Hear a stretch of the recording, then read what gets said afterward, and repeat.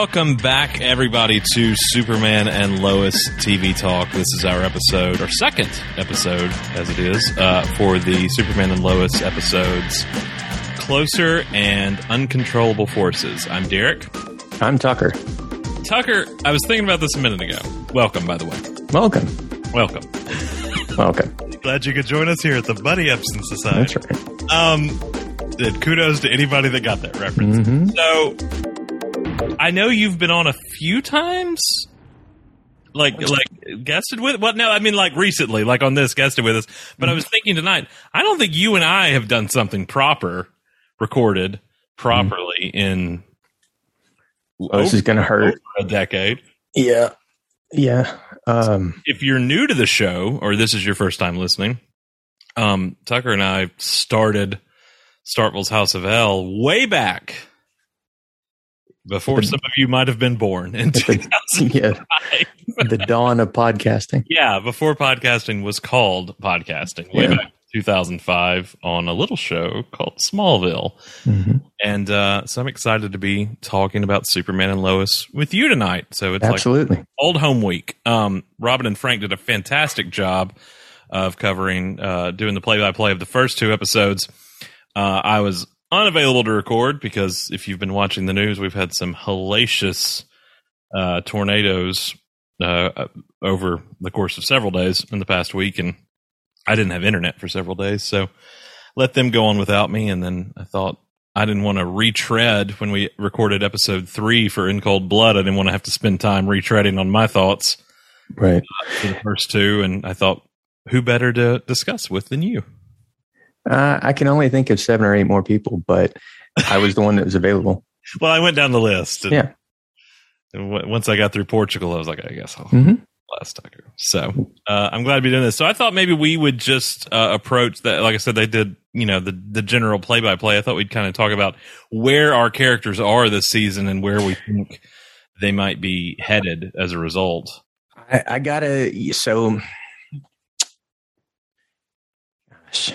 I felt like as I was watching the first episode, just in the first maybe 5 minutes, like it was not the amount of time that they had said that they were going forward, but I felt like years had passed, not just in how long it had been since the show had been on, but so much seemed to have settled and new rhythms and things, not really forced, but just it seemed like you blinked your eyes and a lot more seemed just copacetic and normal. I mean, Jonathan just grew up on us. He looks, oh man, I can't believe how much he's aged. And at that age, 27, it changed daily.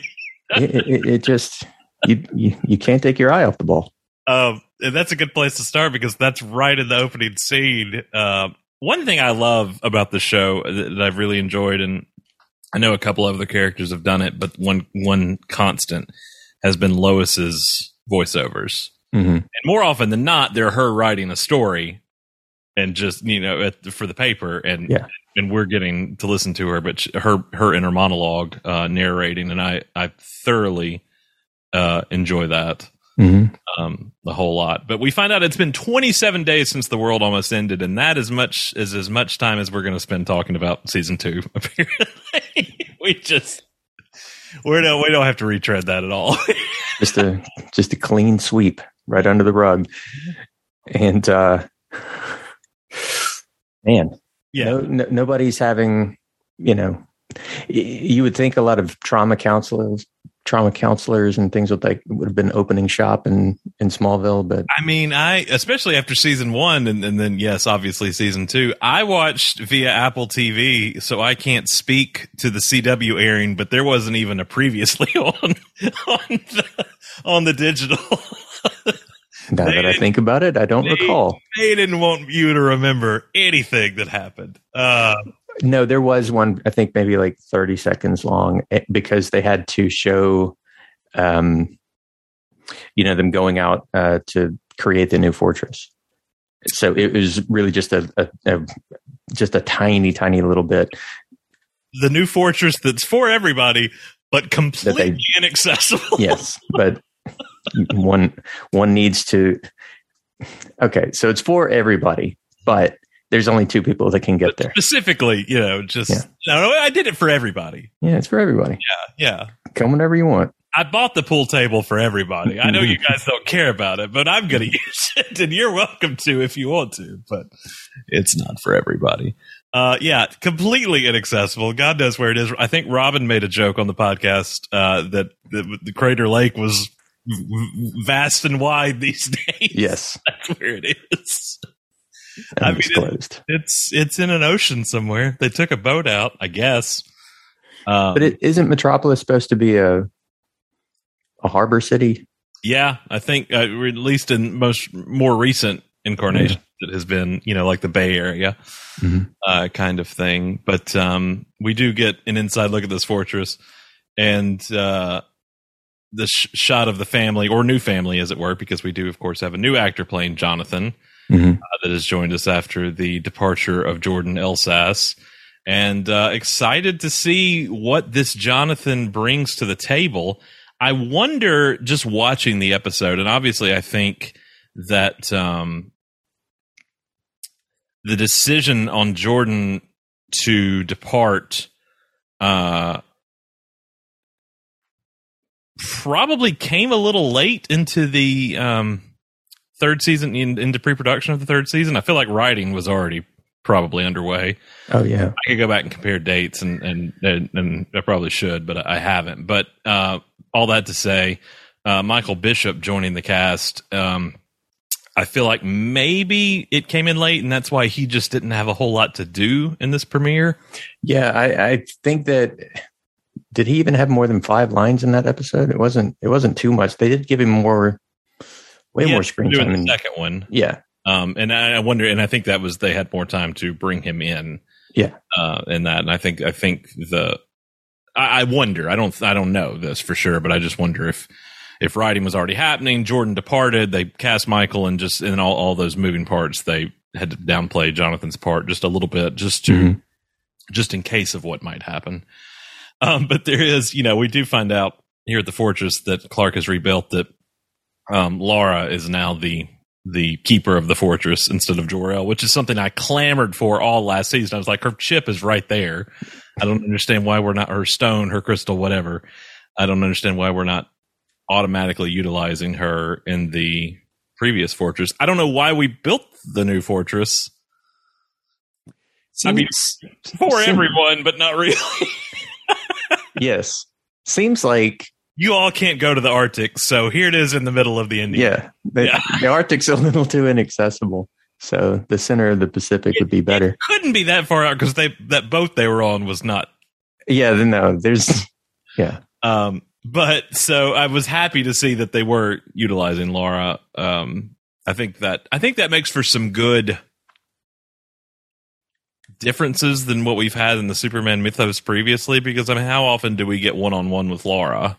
Yeah, and if you think about you only had Jor-El in Superman the movie and Donner cut, and you pretty much only had him whenever you saw him in Lois and Clark, almost exclusively in Smallville. Yeah, except for when Helen Slater came along, and there wasn't a whole lot of. There was one episode, and then maybe one hologram, 2 with her and Julian Sands, who I hate to say, sadly, it appears we have lost. I've not heard an update in a while about that. I haven't either.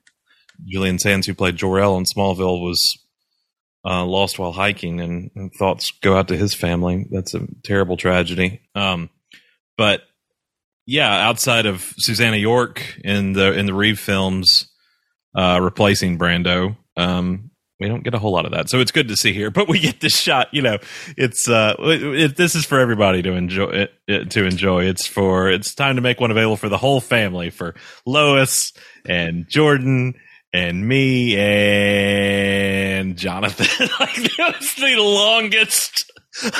Let's establish who this is. It's like he's trying to bring him into the frame. Yes. This guy. Like the ellipses just kept going. Like and the camera's going to hold and hold and hold and break. But Lois does a good job at montaging us on who is where and what's where, really. I mean, she's giving an overall story, and we're just getting clips of what's what. Lana being established as mayor, Kyle coming into his own as a single dad, and, you know, maybe this apartment is not going to be temporary. Maybe it's I'm going to be here longer than I thought I was going to be, so I should slap some paint on it. And was that security deposit? Yeah. And obviously John and Nat making their home now. Their rocky roads seem to be behind them, and making home in Smallville. And, of course, Sam Lane shutting down the Smallville mines once and for all. So we can get the last two again. Let's just turn our back on those last two. So let me ask you this, because as you're saying that, I forgot. Isn't that the only way for anyone to get to Bizarro World? Yeah. So Tal is stuck there. Tal's there. He's gone. He'll find a way back. I'm sure he will. They'll find a way back to that. And finally, after 2 seasons and almost 30 episodes or so, we finally get Clark Kent behind a reporter's desk, ready to make a living at the Smallville Gazette. And very nice to see him and Lois across from each other. Mm-hmm. Very nice to see Lois and Clark on top of each other as well. Touche. Yeah. Hello there. Immediately she rolls off of it. Did you watch She-Hulk? Yes. Immediately she rolls off of him, and all I could think of was that shot of her at the end with Hulk talking about Captain America. They fought. Thank God COVID is over with. You know, not really. COVID's not. Yeah. But thank God COVID's enough over with that they can show an intimate Clark and Lois, something we really haven't gotten to see in 2 seasons of this show, because you would think that the two of them would be going at each other a lot, and it appears that they are. They're in Tal's, I don't know, one of Tal's. When did he have time to get all these villas and cabins? And when he was building up a $1 billion empire, I guess as Morgan Edge. I guess they're Morgan Edge's properties. Yeah. I thought there was a moment in, I guess it was the second episode, because it was Bruno Mannheim. Spoiler alert. We'll get there when we get there. But Bruno was talking about watching Lex Luthor make his millions and Morgan Edge make his millions. And I'm always like, but there never was a Morgan Edge. It was all an illusion. It was all an illusion. But it's good to see them. I'm not being disgusting. I'm just, intimate. I mean, it's good to see them being, not so much of the past 2 seasons have been them as parents and them as parents and them as parents. And it's good to see them as, a married couple that are very much in love. And this long into their relationship, still enjoying each other. Also, speaking of enjoying things, Jordan is enjoying learning how to fly. Oh, yeah. Getting better at flying, even. I mean, we saw him fly a little bit in season 2, but really coming into his own and trying to show out in front of his dad, which doesn't go too well. You don't show in front of Superman. You don't tug on Superman's cape. I mean, that's what rule number I heard. I've heard that my entire life.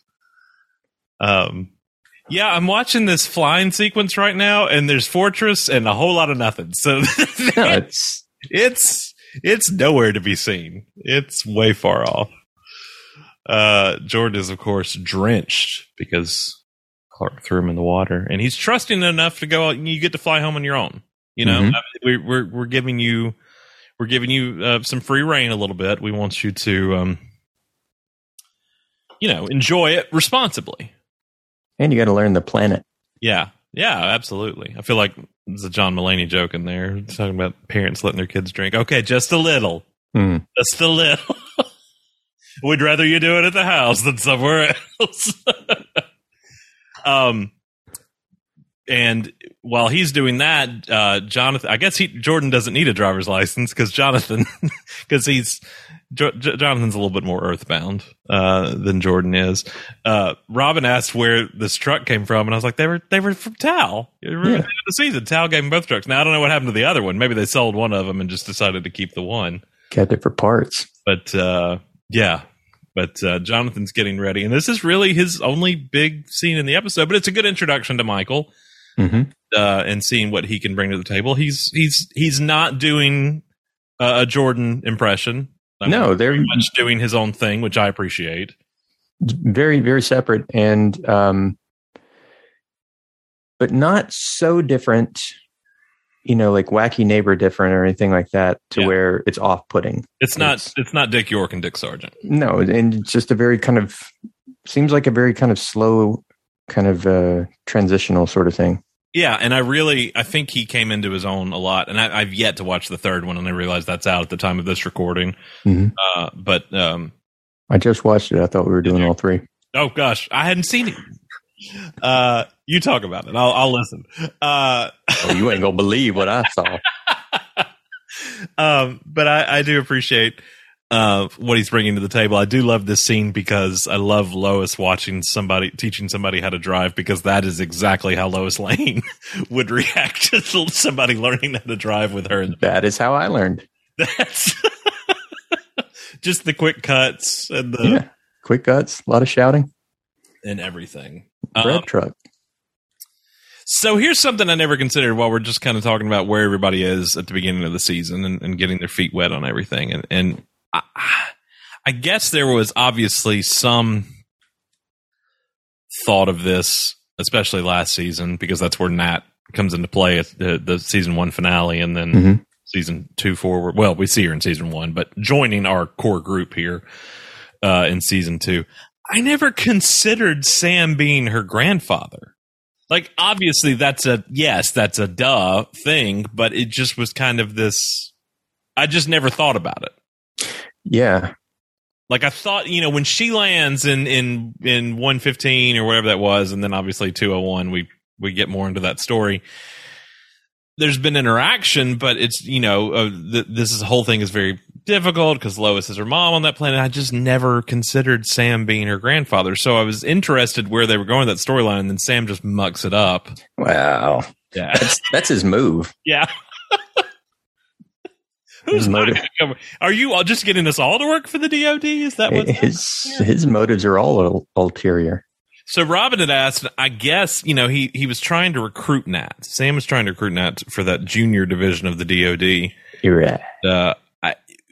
Robin asked, I think in the last episode, if that was the same division that the kids were being pulled into in season 1. Maybe, but didn't they shut that down? I assume they shut that down. And then I also wondered, of course, this gets into the whole, this being its own Earth and Diggle and John Diggle and all that stuff. There was a point in time where we were getting yet another Arrowverse spinoff, the Justice U. Yeah. With Diggle at the helm. And I don't think that's happening anymore the way the CW is. We've been told when the Flash ends next month that's the end of the Arrowverse. Yeah, because technically this is after the reset of Crisis. Doesn't that just make this all Superman and Lois just its own thing? Yeah, absolutely. Standing on its own. Other than Diggle.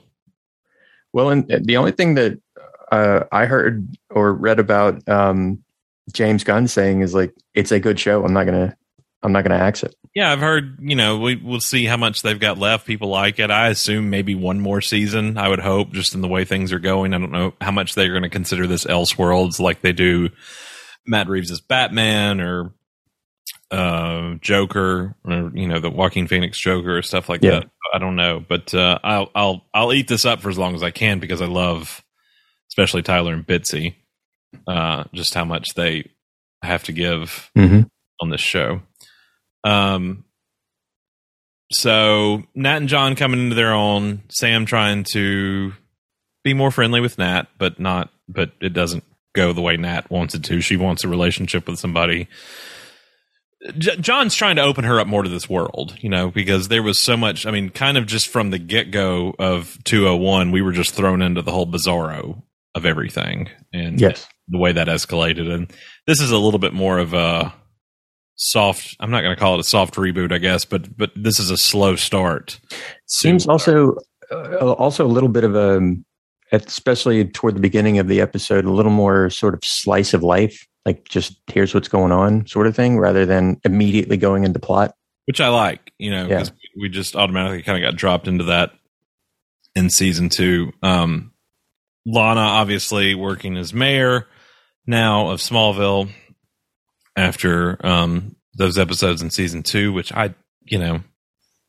looking back, just I was fairly critical of it on the podcast because I think it became the Superman and Lana show more than it did Superman and Lois, and a lot of dedication was given to her with the whole Clark's reveal to her and everything, and they seem to have done very well separating this, because there's a scene in this episode, the first time Clark and Lana talk, other than the black mold at the school, their conversation is about Lois.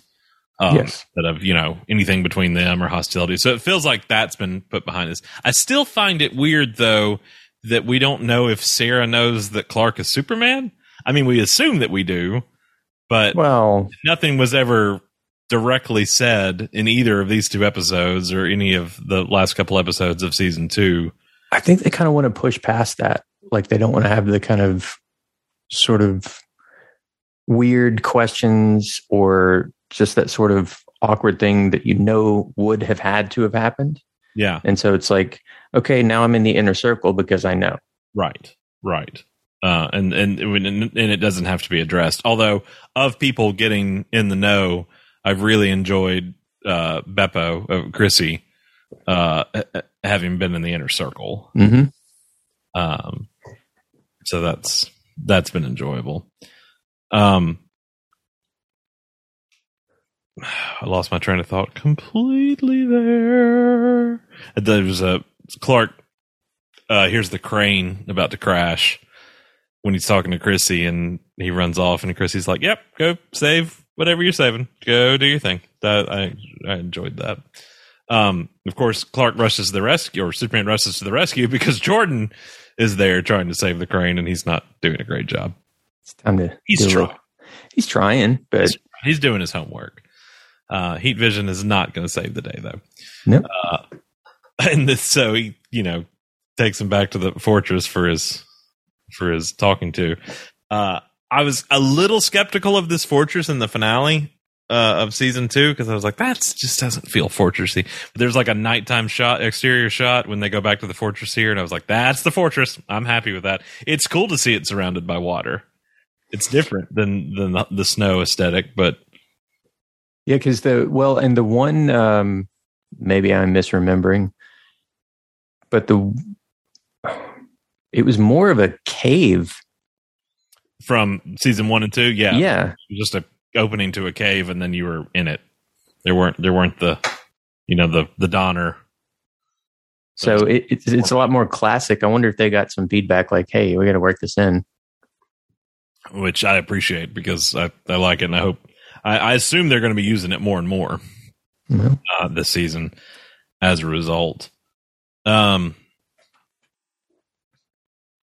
Let's see. What was I going to... we were talking about the black mold a minute ago. I really liked Clark x-raying the school. It's like, it's everywhere. Oh, no, it's everywhere. We can put you to good use elsewhere. I want to talk to you about home inspection. Do you have insurance? Yeah. I just want to see. Because you can always have more. Lois has gotten fairly deep into this Bruno Mannheim thing, which is nice hearing characters like that get used sparsely in live action, Intergang, and things of that nature. Yeah, it's been a while since we heard of Intergang, unless you read the comics. Yeah, I'm going to lose my street cred. Was that ever in Smallville? I feel like it was mentioned, but never.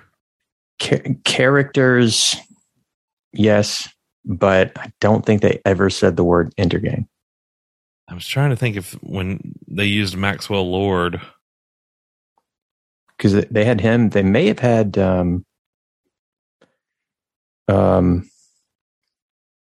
Church, but maybe I'm thinking of Superman and Lois. Yeah, that was Superman and Lois, or Lois and Clark. I know.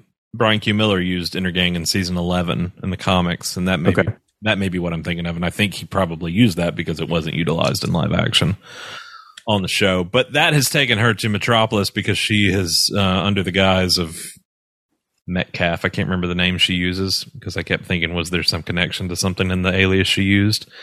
Trying to see John Irons' sister from this Earth. Obviously, we find out in the season 2 finale that John Henry Irons was killed. This Earth's John Henry Irons was killed by Bruno Mannheim. And allegedly. Lois is trying to get more information on that, and it's gone directly to the source of his sister to find out more information. Unfortunately, she finds out even more information while she's or unfortunately, when you get to the end of the episode. But she gives real symptoms to what's going on. To what's going on with her, and Dr. Irons is like, I think you're pregnant. Have you been sexually active lately? Yes, they have. Quite. You might, in fact, say I've been super active. 27 days after Bizarro disappeared, yes, we made up for lost time.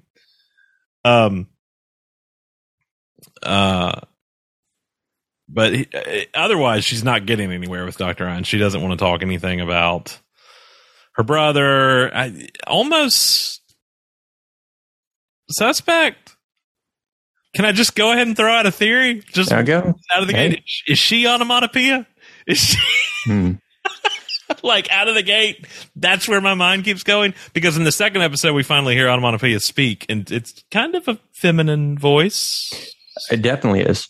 Well, and you get a better. There's more shots of the character in the light in episode 2. Very thin framed, very tall, and thin. I hate to go ahead and be like, spoilers, but that's my theory. I think I think she killed her brother. I don't know why. We'll find out, but I think that's what's going on. Where else are our characters during this time period? Sarah and Jordan still broken up. Jordan's still not taking it well. Very much pining after Sarah, who's coming into her own a little bit. It's cut her hair. She's driving her car now. She's got her own thing going on, but she wants to be friends, just the best of friends. So much so that Jordan brings her a gift and she just leaves it on the table and gets up and leaves when she realizes she's got to go. That's good. That hurts. Young love. It stings. I mean, and I know we're going to jump around quite a bit, but yeah.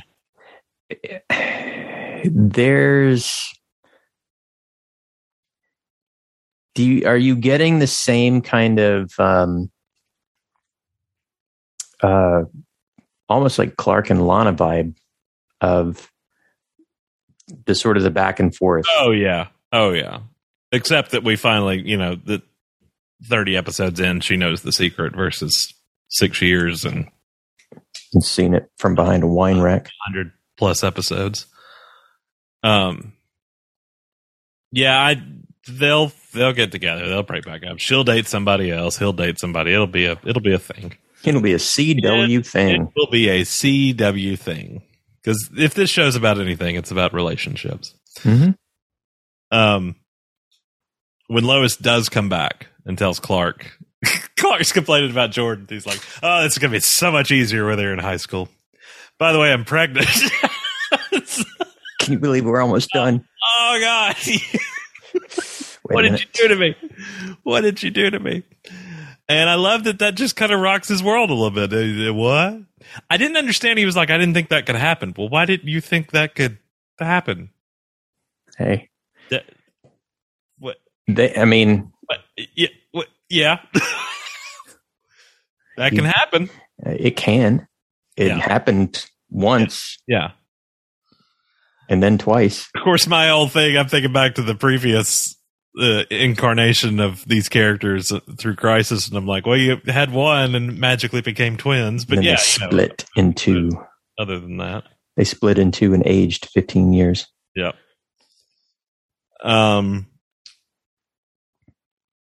We do get a nice brief Jordan and Jonathan moment on the front porch. Short, but just we do get to see the brothers interact, and that is a heavy burden for Michael because and not even so much with the other characters, but Jordan Elsass and Alex that plays Jordan. I hate to see Jordan go, but it's going to be a little less confusing talking about it on the podcast. Right. It did get a little hairy there for a while trying to connect all that. But Jonathan and Jordan, whether it be Michael or Jordan Elsass, their dynamic has been a fantastic aspect of this series, and that is a credit to those actors, to Alex and Jordan for the first 2 seasons playing them. And I hope we see more of that and with Michael coming into this role, because that episode where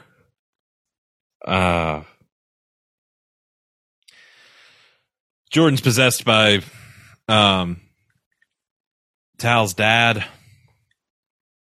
and he's holding Jonathan up in the barn trying to kill him, and all that, like, that was fantastic. Just the way the two of them played off each other. So it's nice to see a brief little bit of that here with them, but I hope there's even more of that to come, and I'm sure there will be, but we just have to briefly get into that.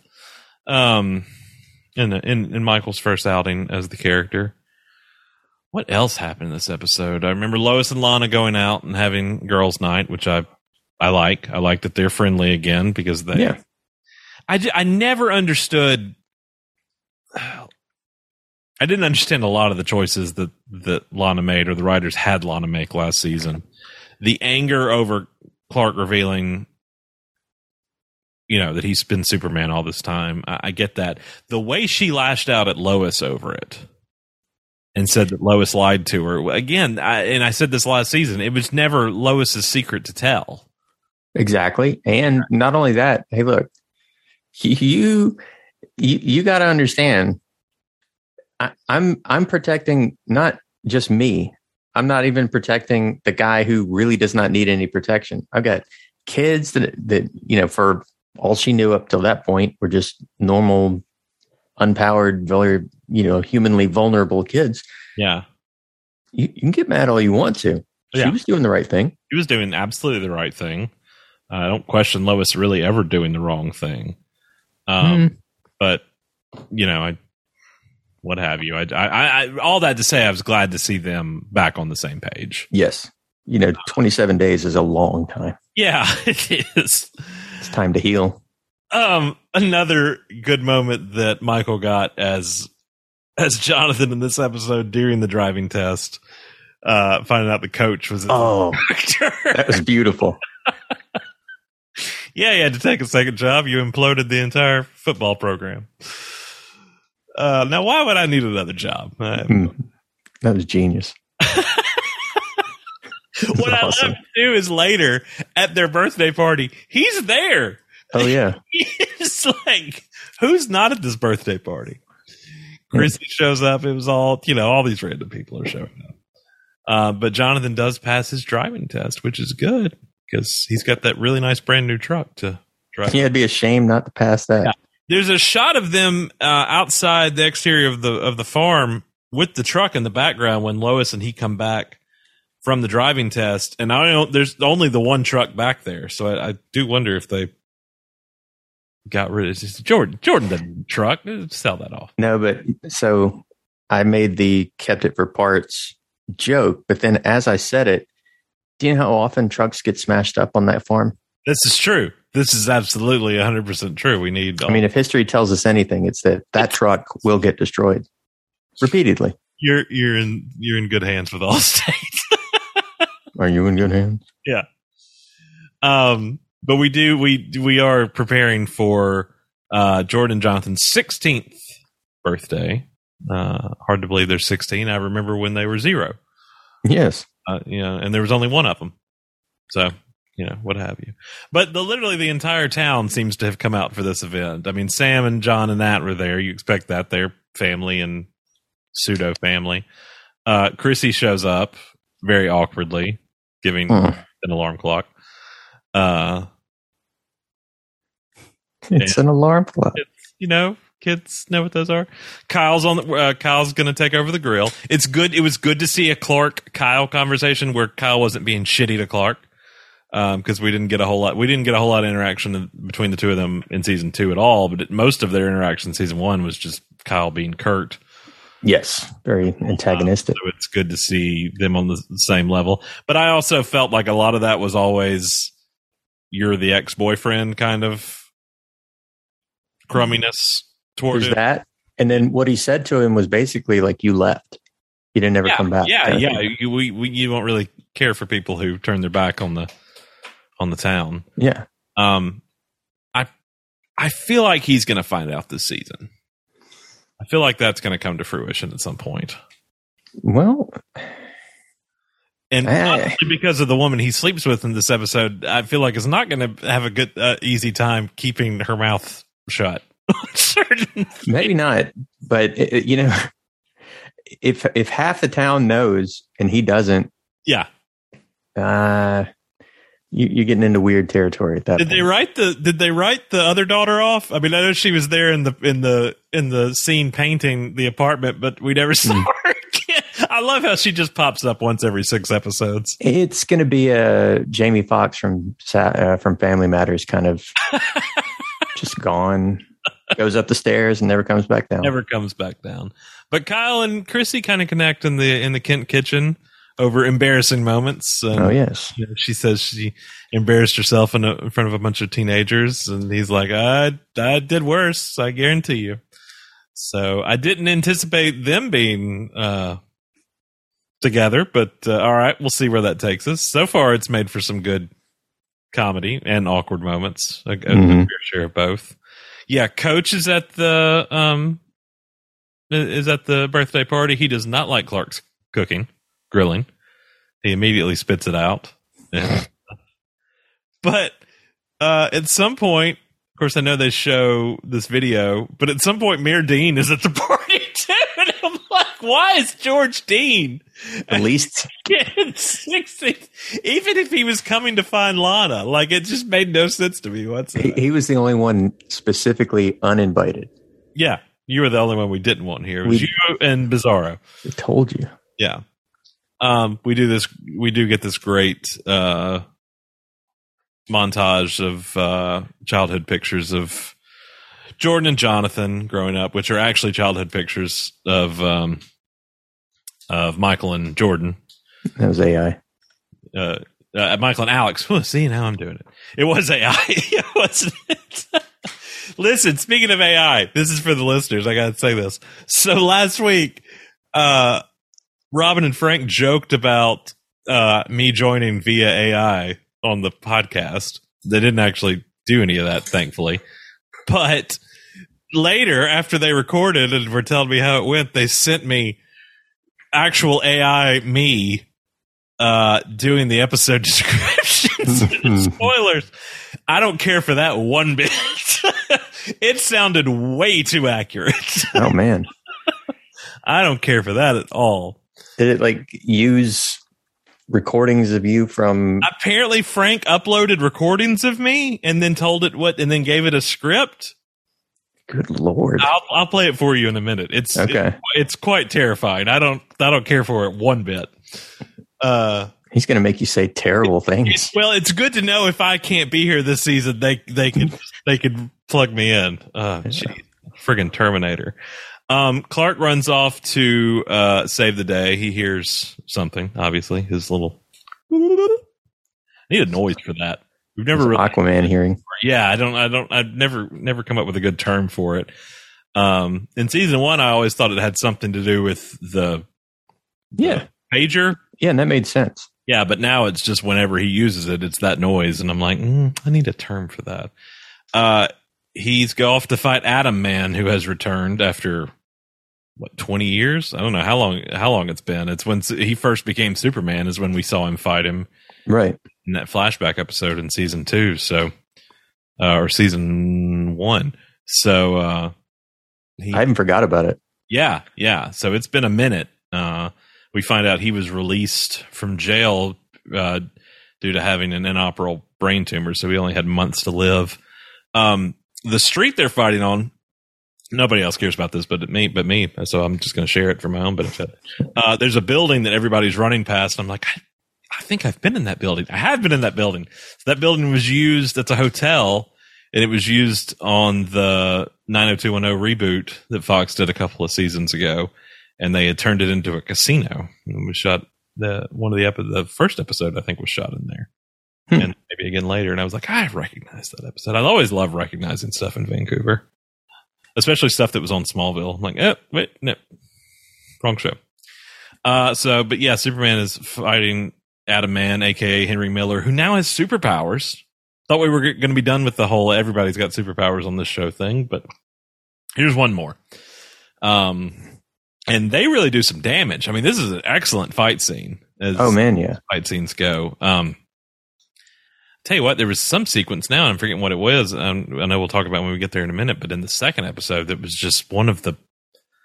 or was it the opening? No, it was the opening to the third. I did watch the opening to the third episode where Clark's having the dream. Yes.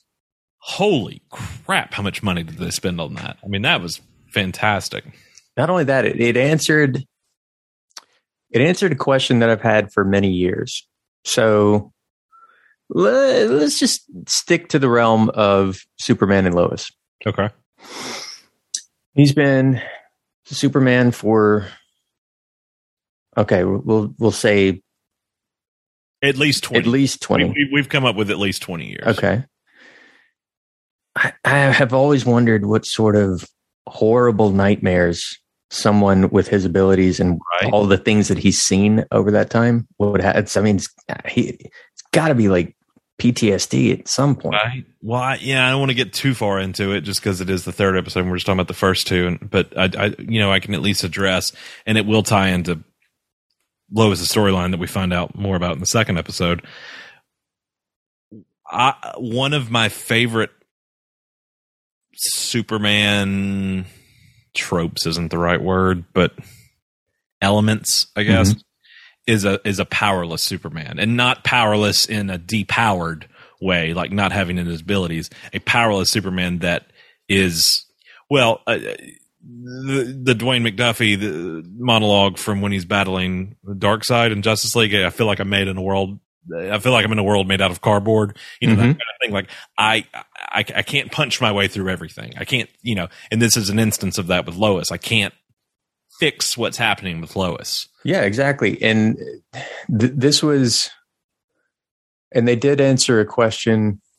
Was it in the second episode or the third one? I don't recall, but they're really going to play the human element of this all the way out. There's no, at least for now, there's no way out of just going through this as a real kind of part of the story. I find fascinating. I guess it's not spoiling it because we're going to talk about it, but obviously we find out Lois isn't pregnant, that she has cancer, that she, that the symptoms she thought she was having, she might be pregnant, and ultimately she's got stage 3 inflammatory breast cancer. And I mean, they are going to straight up treat cancer like a villain.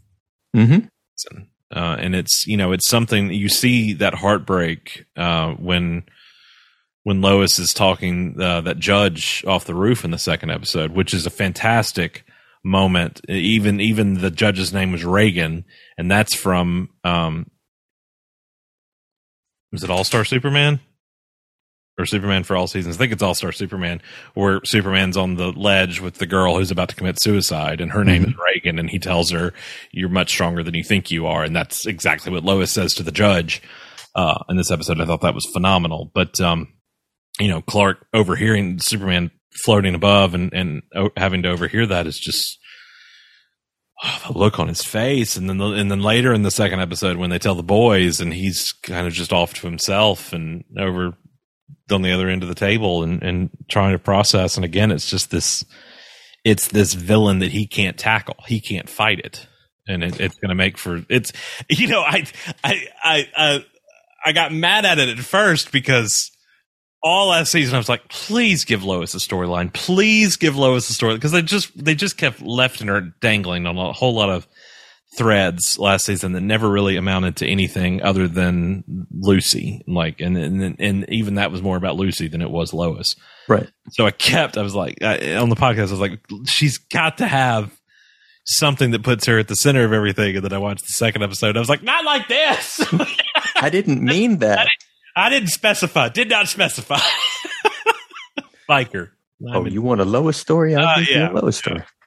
We'll talk about that more in a minute. But the Henry battle in the streets of Metropolis.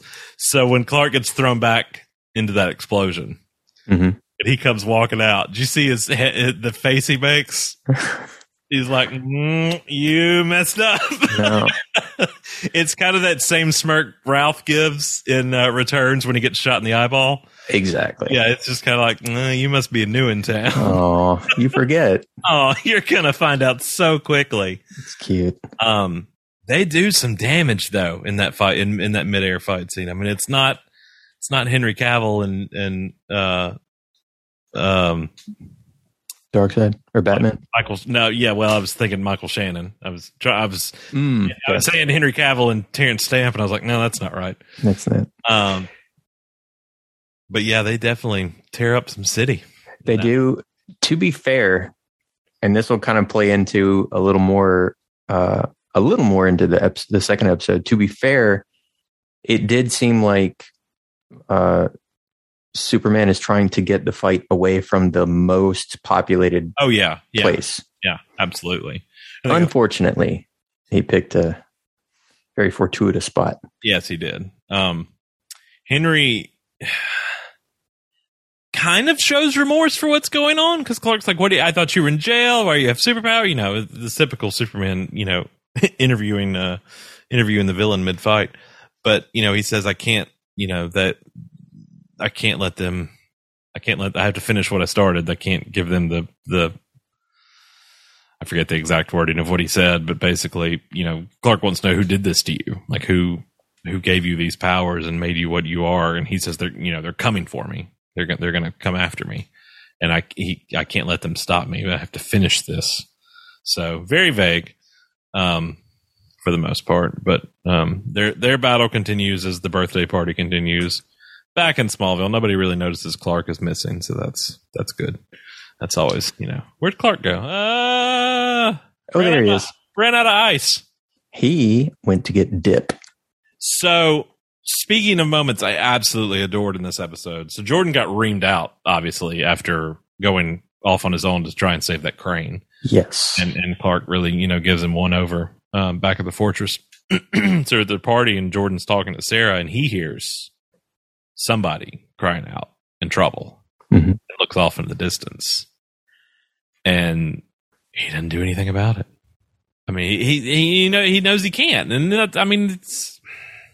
I saw a couple people kind of compare it to the Kevin Costner, what am I supposed to do? Right. Just let him die? I don't know, maybe. And I feel like a lot of people took that horribly out of context. I mean, that was a father trying to protect his son. Now, he wasn't telling him, let people perish. I mean, that wasn't the point of that. That was very much a dad putting his son first and everybody else second. There's that, and he knew the importance of being entirely ready and being a fully formed person. Yeah, because he knew how important that was going to be. In the farther this goes along this season, I think that for sure you're going to see both Jordan and Clark making a lot of decisions that they would not have made under normal conditions. Mm-hmm. Mm-hmm. I agree. But to see, I think Alex acted this so well in hearing that trouble alert, and and Sarah asking if he's going to fly off, and he just says no. Mm-hmm. I can't.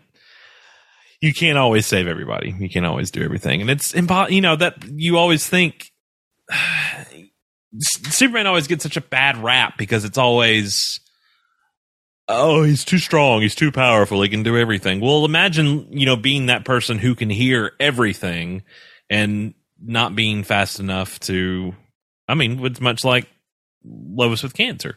Exactly. Or Jonathan having a heart attack and pick your incarnation. Superman the movie, Smallville, you know, all these powers, and I couldn't even save him.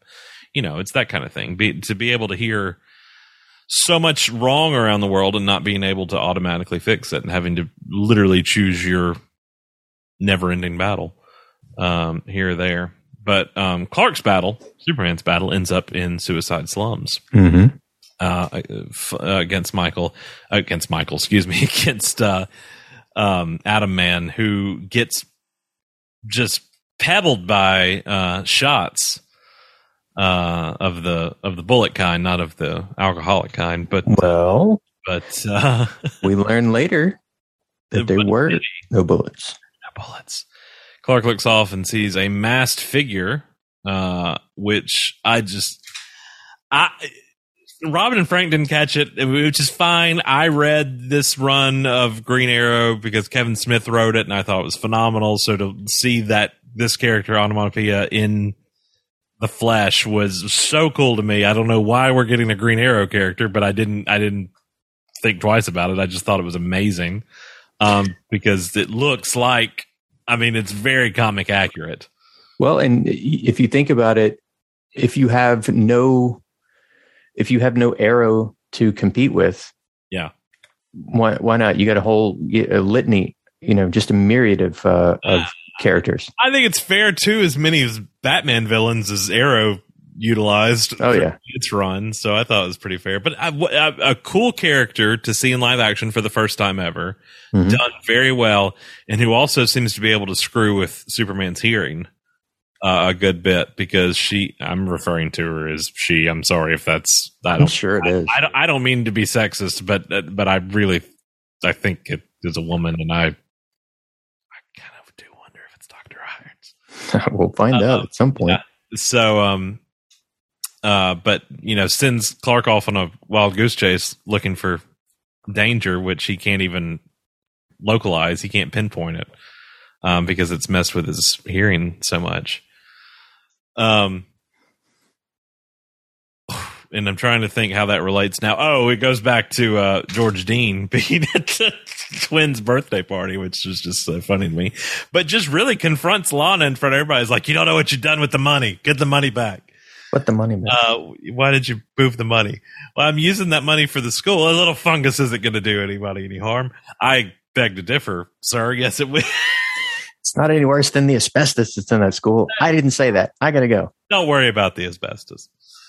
We have ways around that. Don't worry about that one bit. That little guy, I wouldn't worry about it. That's immediately what I thought too when Henry got shot in the alley and there weren't even bullets. I was like, that little guy, I wouldn't worry about that little guy. Don't worry about that little guy. Good enough for me. Dean is mad about this missing money, and that was in a, I don't know, hidden bank account that somehow he knows has been moved. So what do we think about that? I mean, we see more about the second.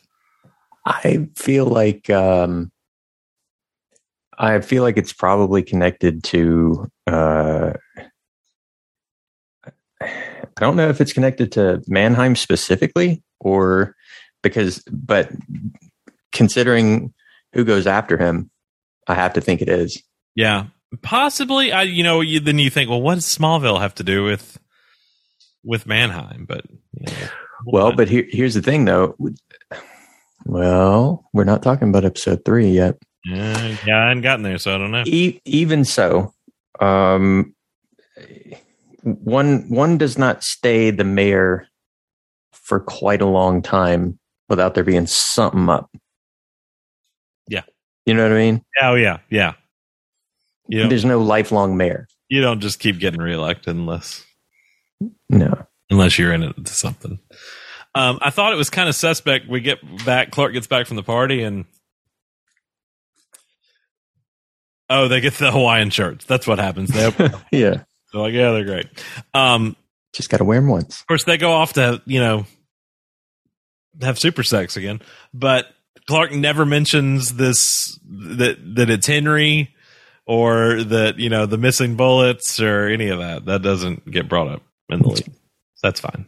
we're going to have sex. Speaking of having sex, here's Chrissy and Kyle, who have also done the horizontal Smallville. The walk of shame. And, well, she doesn't get to do the walk quite just yet, because as she goes for the door, there's Lana with the divorce papers. So, awkward situation upon awkward situation. But do you think they'll have them get back together this season? Do you think that's a thing, that this is their road, their arc that will ultimately bring them together again? Maybe, but at the same time, when you go back and look at even just season 1, like before everything kind of went down, they were clearly not in the healthiest of relationships. No. So, just you break apart and you find out that, hey, there is a normalcy and there's not somebody that I'm, constantly in a battle with. Right. It's probably going to be a healthy thing for both of them eventually. But the one thing that I can say is, if, like we were talking about earlier, one knows that the world's greatest superhero dwells among them, the other is entirely oblivious. Yeah.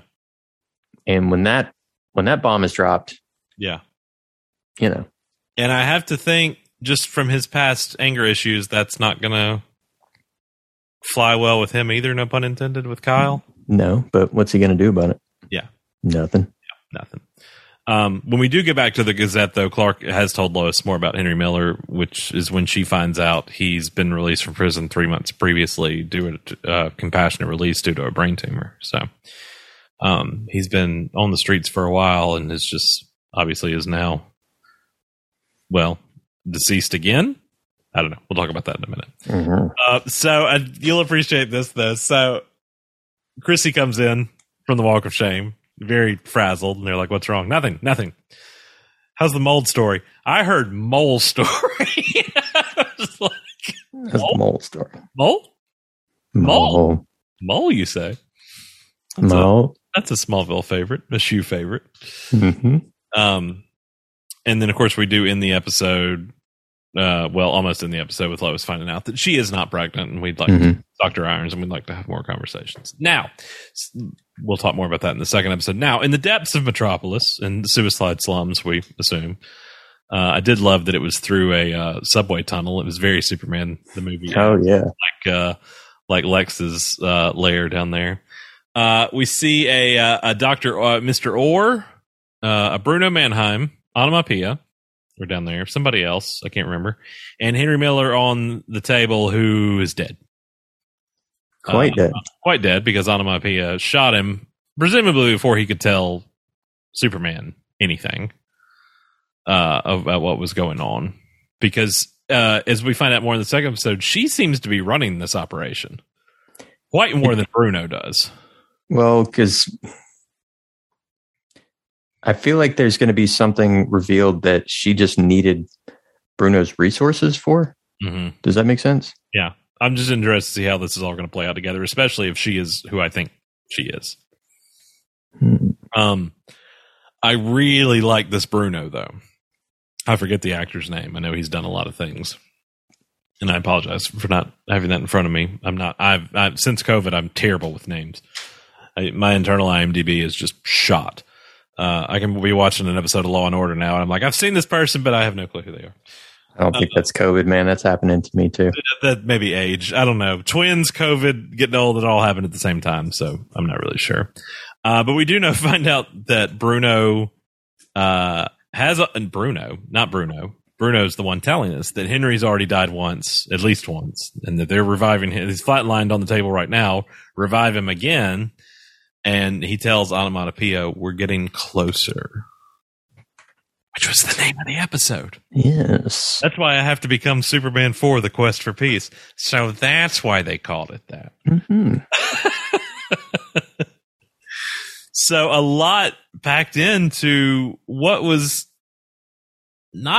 didn't seem like a packed premiere. But by the end of it, it was. They really stuffed it in the last half. Going into the second episode, we are treated to just the most breaking of cold open montages ever, and no voiceover, no nothing, no dialogue whatsoever between our characters as Lois is meeting with Dr. Irons, and we do find out just through straight up imagery that things are bad. I mean, man, my heart was breaking. My God, she played so well.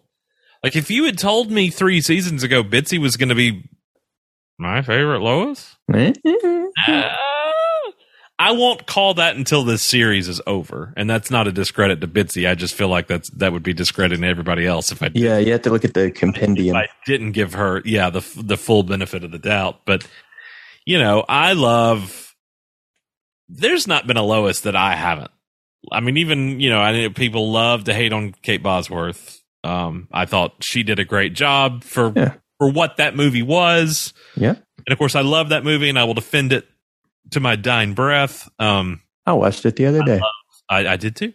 I love Amy. I love, obviously, Erica. I grew up watching Margot and Terry, and so, the lovely Noelle Neal. She has done things with Lois that we've never gotten to see a live action Lois do before, and now obviously even more so with this storyline. She's gonna break our hearts left and right. I can already tell you, but there's just all these shots of her just being so distant in the midst of everybody else being present. They're at Victoria Mays, and Clark and the boys are laughing, and there's that shot of her through the window, and she's just not present. Clark cuddling up to her in bed. I thought I had to go back and look. I think they switched places, which I don't know a lot of married couples that do that. But you plant your flag. I think in season 2 she was on the other side of the bed, and he was on the other side. But I may be wrong. But trying something new. We do find out that obviously she does. Have something bad, and we don't know what at first. And it takes a while throughout the episode for her to finally put a name to it, that it is the inflammatory the stage 3 breast cancer. And we'll get there. And obviously we've talked about it a lot already, and I don't know how much more of a fine point to put on it other than, we did say, I think it's going to be her own villain, her own personal villain in the story. We thought it was going to be her chasing down Bruno Mannheim, but it's really going to be cancer chasing her. Did I hear a cricket? Possibly. That usually happens when I talk. That almost always happens. That was terrible timing. As soon as you pause, crickets. Was it, or was it fantastic timing? I don't know. So the boys are out of school again. I feel like this happens a lot. I feel like it happened in season 2 a good bit too. That classes got canceled, and there's too much mold in the school, so we can't go to school. I bet there's something up with that too. The mold? Yeah. Why not? That's Bruno's fault too. This is where they cross over with The Last of Us. It's George Dean's fault. He put the mold in the school. I liked seeing more of Sarah and Nat's friendship in this episode. There was almost a brief time in the first couple episodes of season 2 that I thought they were going to kind of have a relationship, that they were kind of pushing in that direction. Obviously they didn't. But I've enjoyed seeing their friendship grow, and they seem to be the best of friends in this episode. So much so that Sarah wants to, Nat hasn't had a lot. Obviously, we talked about that with the last episode with Sam, playing granddad, but doing a piss poor job at it, and John's trying to push her into doing more things. And opening up her world a little bit now, since this is their permanent home, with the destruction of their own Earth.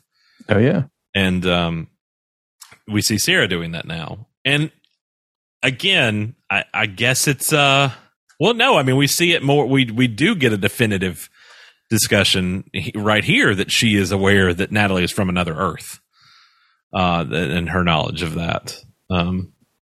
Yeah, they just kind of downloaded her with everything. Yeah. You had to get caught up off Screenville, as we used to call it. She's probably got a key to the fortress. It is for everybody. Who doesn't? but she's like, what, what were there any boys you liked on your planet, on your Earth? And what if he exists here too? And lo and behold, he does. He goes to Metropolis High, and is the doppelganger of the one that Nat knew on her Earth. Unfortunately, he's a douche, so we don't care too much about him. And she sizes that up as soon as she gets there. Automatically hears him talking about his car, and so when she infiltrates the party that Jonathan and Jonathan and Jordan also infiltrate, like some pros. Yeah, excellent. Roll up. And I thought it was funny that not only have we recast Jonathan, the Reagan from season 1 was also recast. Mm-hmm. So we're just... It's called shuffling the deck. At some point, every person on the show will be recast by the end of it. We'll bring in, what was the guy's name? The other guy from Nip Tuck. He'll be the new Sam. Not Dylan. Yeah, Julian. Yeah. McMahon. Yeah. Yeah. Is that his actual name, or was that his character's name? I can't remember. I watched that whole show, and now I can't remember. We'll just call him Dr. Doom. That's fine. That's what he was. I do really like seeing Clark and Lois get to be reporter Clark and Lois. There was that one episode, like we said in season 1, where we got to the flashback episode where we got to kind of see them team up on stuff. And obviously they've teamed up on stuff in the last 2 seasons, but story-wise, getting to be the old school Lane and Kent that they are famous for being at the Daily Planet. They've gone to find out why this judge that we talked about earlier, Judge Reagan, who let Henry Miller out early, what was her reasoning for that? Because he was supposed to die, and obviously he didn't. Or he did, but we don't know that he did.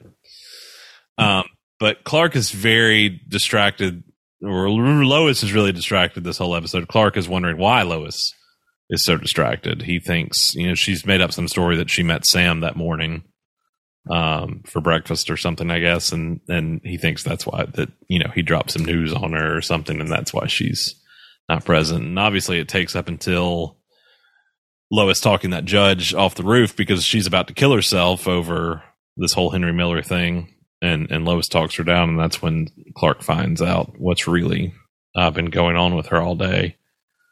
And it was an interesting scene because he's on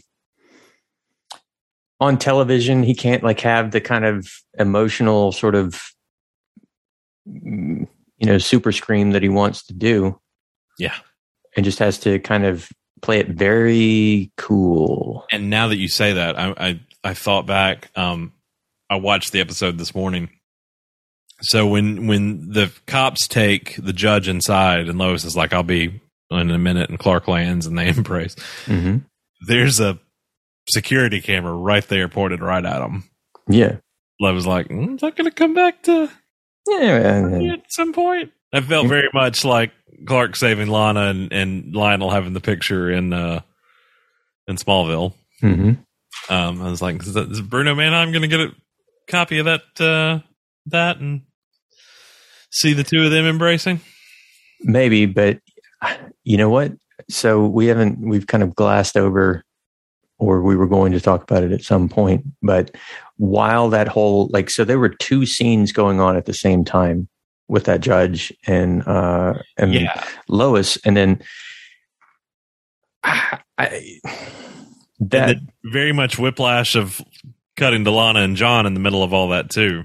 Yeah.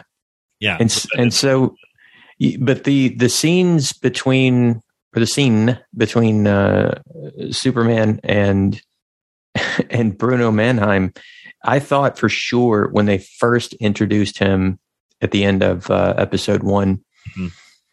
that it was just going to be this, one note supervillain sort of vendetta, sort of whatever's going on. But yeah, obviously with any kind of nefarious character, you can't trust 100% of what's going on. But when you hear that scene played out between him and Superman, it was not a a sort of a showdown, I will destroy you, or you got nothing on me, man, kind of thing that it looked like it was going to be. It went into some really interesting places. Very different dimensions than what we would usually get from Superman and Lex standoff on a balcony, or anything that happens previously, like you said. There was some dynamics there that I really want to see. He's very protective of suicide slums. I mean, that's kind of what the hand he has, and he's kind of like the kingpin, Hell's Kitchen, that kind of thing of suicide slums. So, although it's not called, it used to be called suicide slums. He makes mentions because people were at the end of their rope and they were hopeless. And, he tells Superman, you've never done anything but put out fires. Like I never saved anybody here. And I mean, Superman's he's taking all that in as he's giving it to him. It's it's like all the scenes between the two of them, and I'm anxious for more.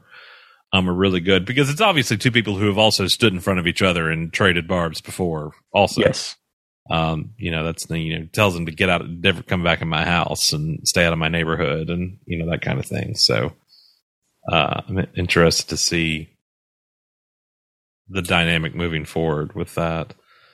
There's another moment that I wrote down. Oh, so jumping back when they are waiting on the judge to come in, and Mannheim's goons come in to escort them out. And, Lois is very much, don't, get your hands off me. And Clark's like, okay. Went full Clark on that. Dorky Clark. Yeah. Gotta love it. Yeah. Oh, gosh. I love his Clark so much. I really do. I think he has done. He's gotten to do, and I'd say this like a broken record on the show. He's gotten to do something we've never really gotten to see a live action Clark do before, and that's be Superman for a long time. Mm-hmm. Most every time we get that character, it's always origin story. Yes, excluding I guess Ralph, even though that was Ralph's first and technically only outing if you don't include Crisis on Infinite Earth. I do. But yeah, I do too. But getting to see somebody who's been Superman for at least 2 decades, and get to watch him play that role, he's done phenomenal at it. I mean, Tyler and Bitsy have just knocked it out of the park time and time again on this show. So what all happens at the party? They play beer pong, but it's water pong. Mm-hmm. And Jordan and Sarah kick the dude's ass that it's his party that Nat had the hots for back on her Earth, but he ended up being a douche on this Earth. This was a very CW episode. Oh, man. Of the show. Was it ever? This was the OC. Natalie meets a new guy, Mateo, who I think will come back into play at some point this season. Jonathan reconnects with Reagan. Again, not our original Jonathan, not our original Reagan, but they share a kiss, and Jonathan's like, nope, I have a girlfriend. Even though she was only shown briefly in 301 and didn't have a speaking line, but still there. I guess that was pretty much it, other than obviously it comes to a head with the dude being a complete dick to Sarah. Yeah. And her throwing the beer in his face and them exiting quickly. But then Jordan goes back and pulls a little Smallville Clark Kent and oh yeah, that was some classic. Yeah. Let's see. I would call it more of a staple of a young Clark Kent. He even does it in Man of Steel. That trucker at the diner. Yeah. He slams his rig through a telephone pole, or a telephone pole through his rig. And then obviously in the Smallville pilot, Clark takes Whitney and everybody else's from the football team's trucks and piles them up. Plays a little Jenga. Mm-hmm. Depending on the version you're watching. Because in a lot of versions of the pilot that gets cut out. What? Yeah, I don't even think it's in the Hulu the syndicated version. It's just yeah, it's one of those that gets cut out for time. Let's see, what else have we got in this one? This was just another stacked episode, really. And not really in terms of effect wise. I mean, in some instances, obviously the big two were onomatopoeia killing. I wonder if they'll ever actually say the name of the character or not. I don't know if it's just that, or if, I mean, Bizarro was never really called Bizarro, I guess. Mm-hmm. But she kills George Dean in like the second scene of the episode, who is calling Lana to tell her that he always cared about the pride of Smallville. And I was with Robin and Frank in the last episode. They were like, wasn't that what they kept calling Martha in season 1, the pride of Smallville? But I think she was the best of Smallville. I have to go back and watch that one. Yeah, I think the bench they dedicated for her even calls her is Martha Kent, the best of Smallville. But this storyline gets us a little bit closer on the whole John and Lana pairing, which is kind of what drove Kyle to Chrissy in the last episode. And they kind of started hinting at it in season 2 and then dropped it. Yeah. And then picked it up again. So I don't know if that's what'll end up be going, but that would be it's interesting, because then that would make Nat and Sarah sisters, if they were to ever get married, and then Nat's already kind of a sister to Jonathan and George. It's all very incestuous, otherworldly incestuous. It's getting into As the World Turns, really. Yeah, it's just days of our Smallville. Yeah. But they go to investigate. John and Lana go to investigate what the pride of Smallville means, and there's a seal. What would you call that? Yeah, the seal. Yeah, that's it. That jump drive is hidden inside of, right where the pride of Smallville line is written toward the bottom. Almost called it a coat of arms, but that's not right. But we don't get to find out what it is, because as soon as they put it in the computer, automatically an earthquake starts, and here comes onomatopoeia out of nowhere, and gives them both once for. And Lana even says, this is the same noise I heard, when George was killed on the phone. I think Kyle even says looked like he was killed with a shotgun, but there's no pellets. Same as Henry Miller. Pellets, but it looks like he was shot, buckshot or what have you. But I bet all that stuff's on the cloud. It's fine. Don't worry about that. Oh yeah, they uploaded that somewhere. Who uses a jump drive anymore? I mean, really. We faxed it to your office. It was all of his crypto. It's fine. It's all his Bitcoin. Yeah, that's why she shouldn't listen to Matt Damon. But it automatically gets destroyed as she completely wrecks Lana's office as well. Is anybody else in the office on this day? Nobody? Okay. No help. I got it. No help whatsoever. As the episodes go, I thought this was a much stronger outing than the pilot, because you need the premiere. You needed the premiere, obviously, to set the deck. Yes, with where we're going, especially with Lois, because this was her, turning point, finding out this information and telling it to Clark, and then ultimately telling the boys about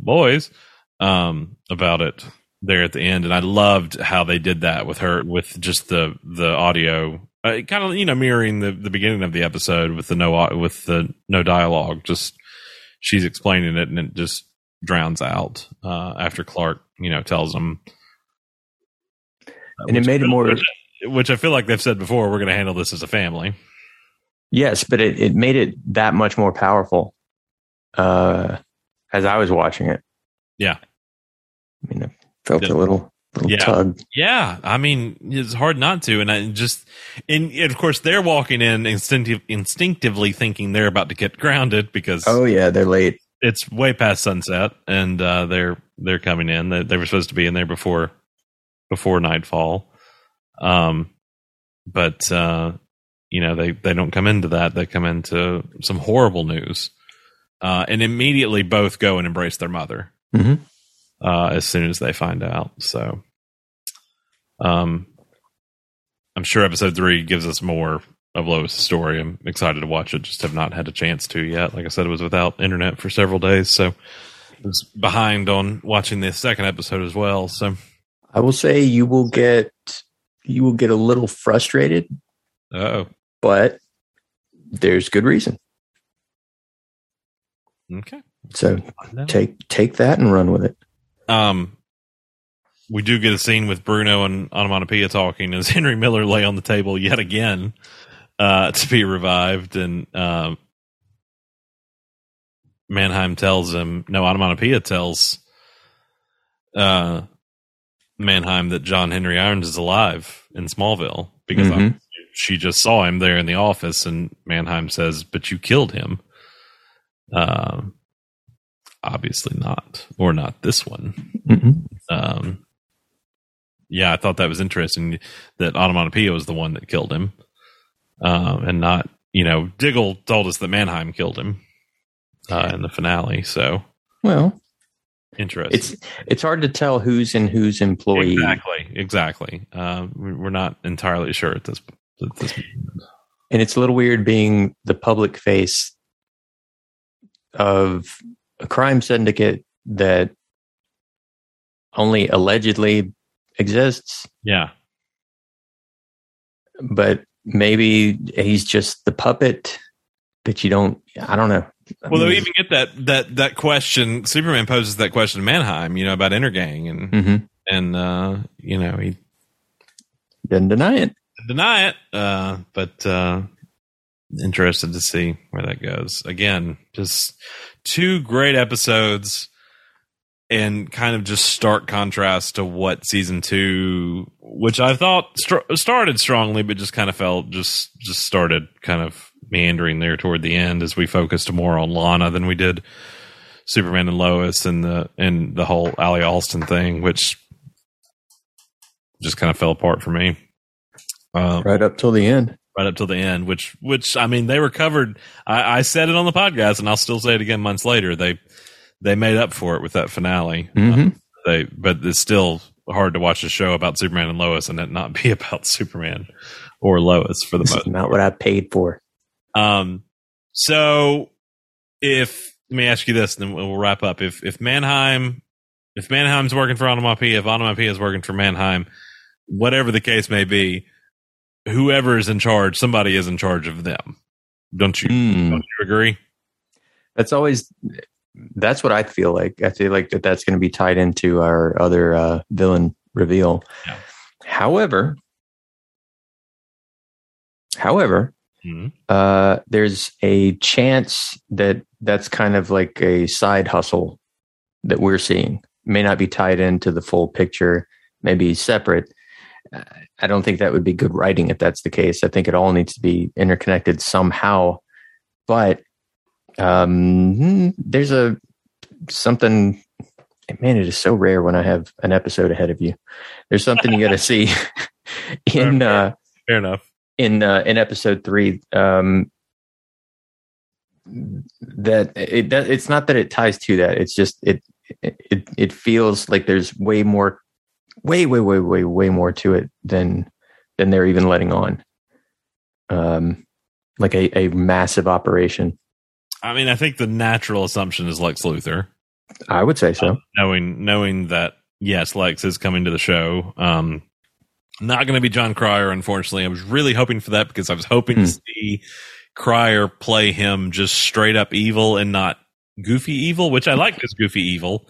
It was a good kind of Hackman Rosenbaum amalgamation kind of thing he was doing, but I wanted to just see him play straight up evil Lex, because we never got to see him with Tyler, and I really wanted to see that. They literally stand in the same room in Crisis and don't even speak to each other. It infuriates that whole aspect of Crisis still infuriates me. But whatever. We do know Lex is coming to the show, played by Michael Cudlitz.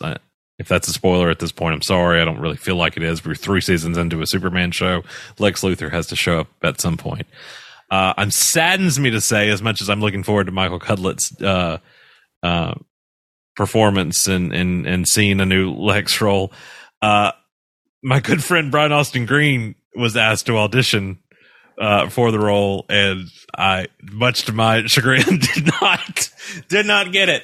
Oh, I was not happy that day.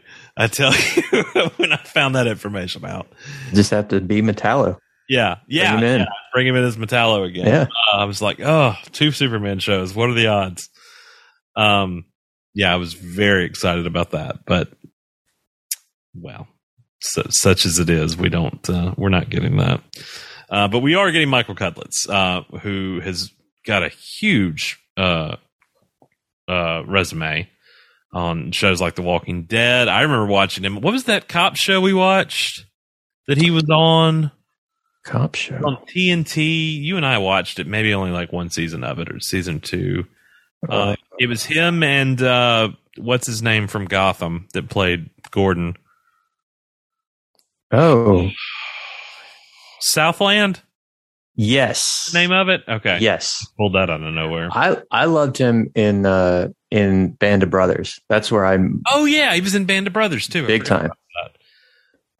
He's rocking the bald look. We've seen one picture of him from Entertainment Weekly. He's bald, but he does have quite the ginger goatee going in the picture. And it looks like he might be in prison fatigues.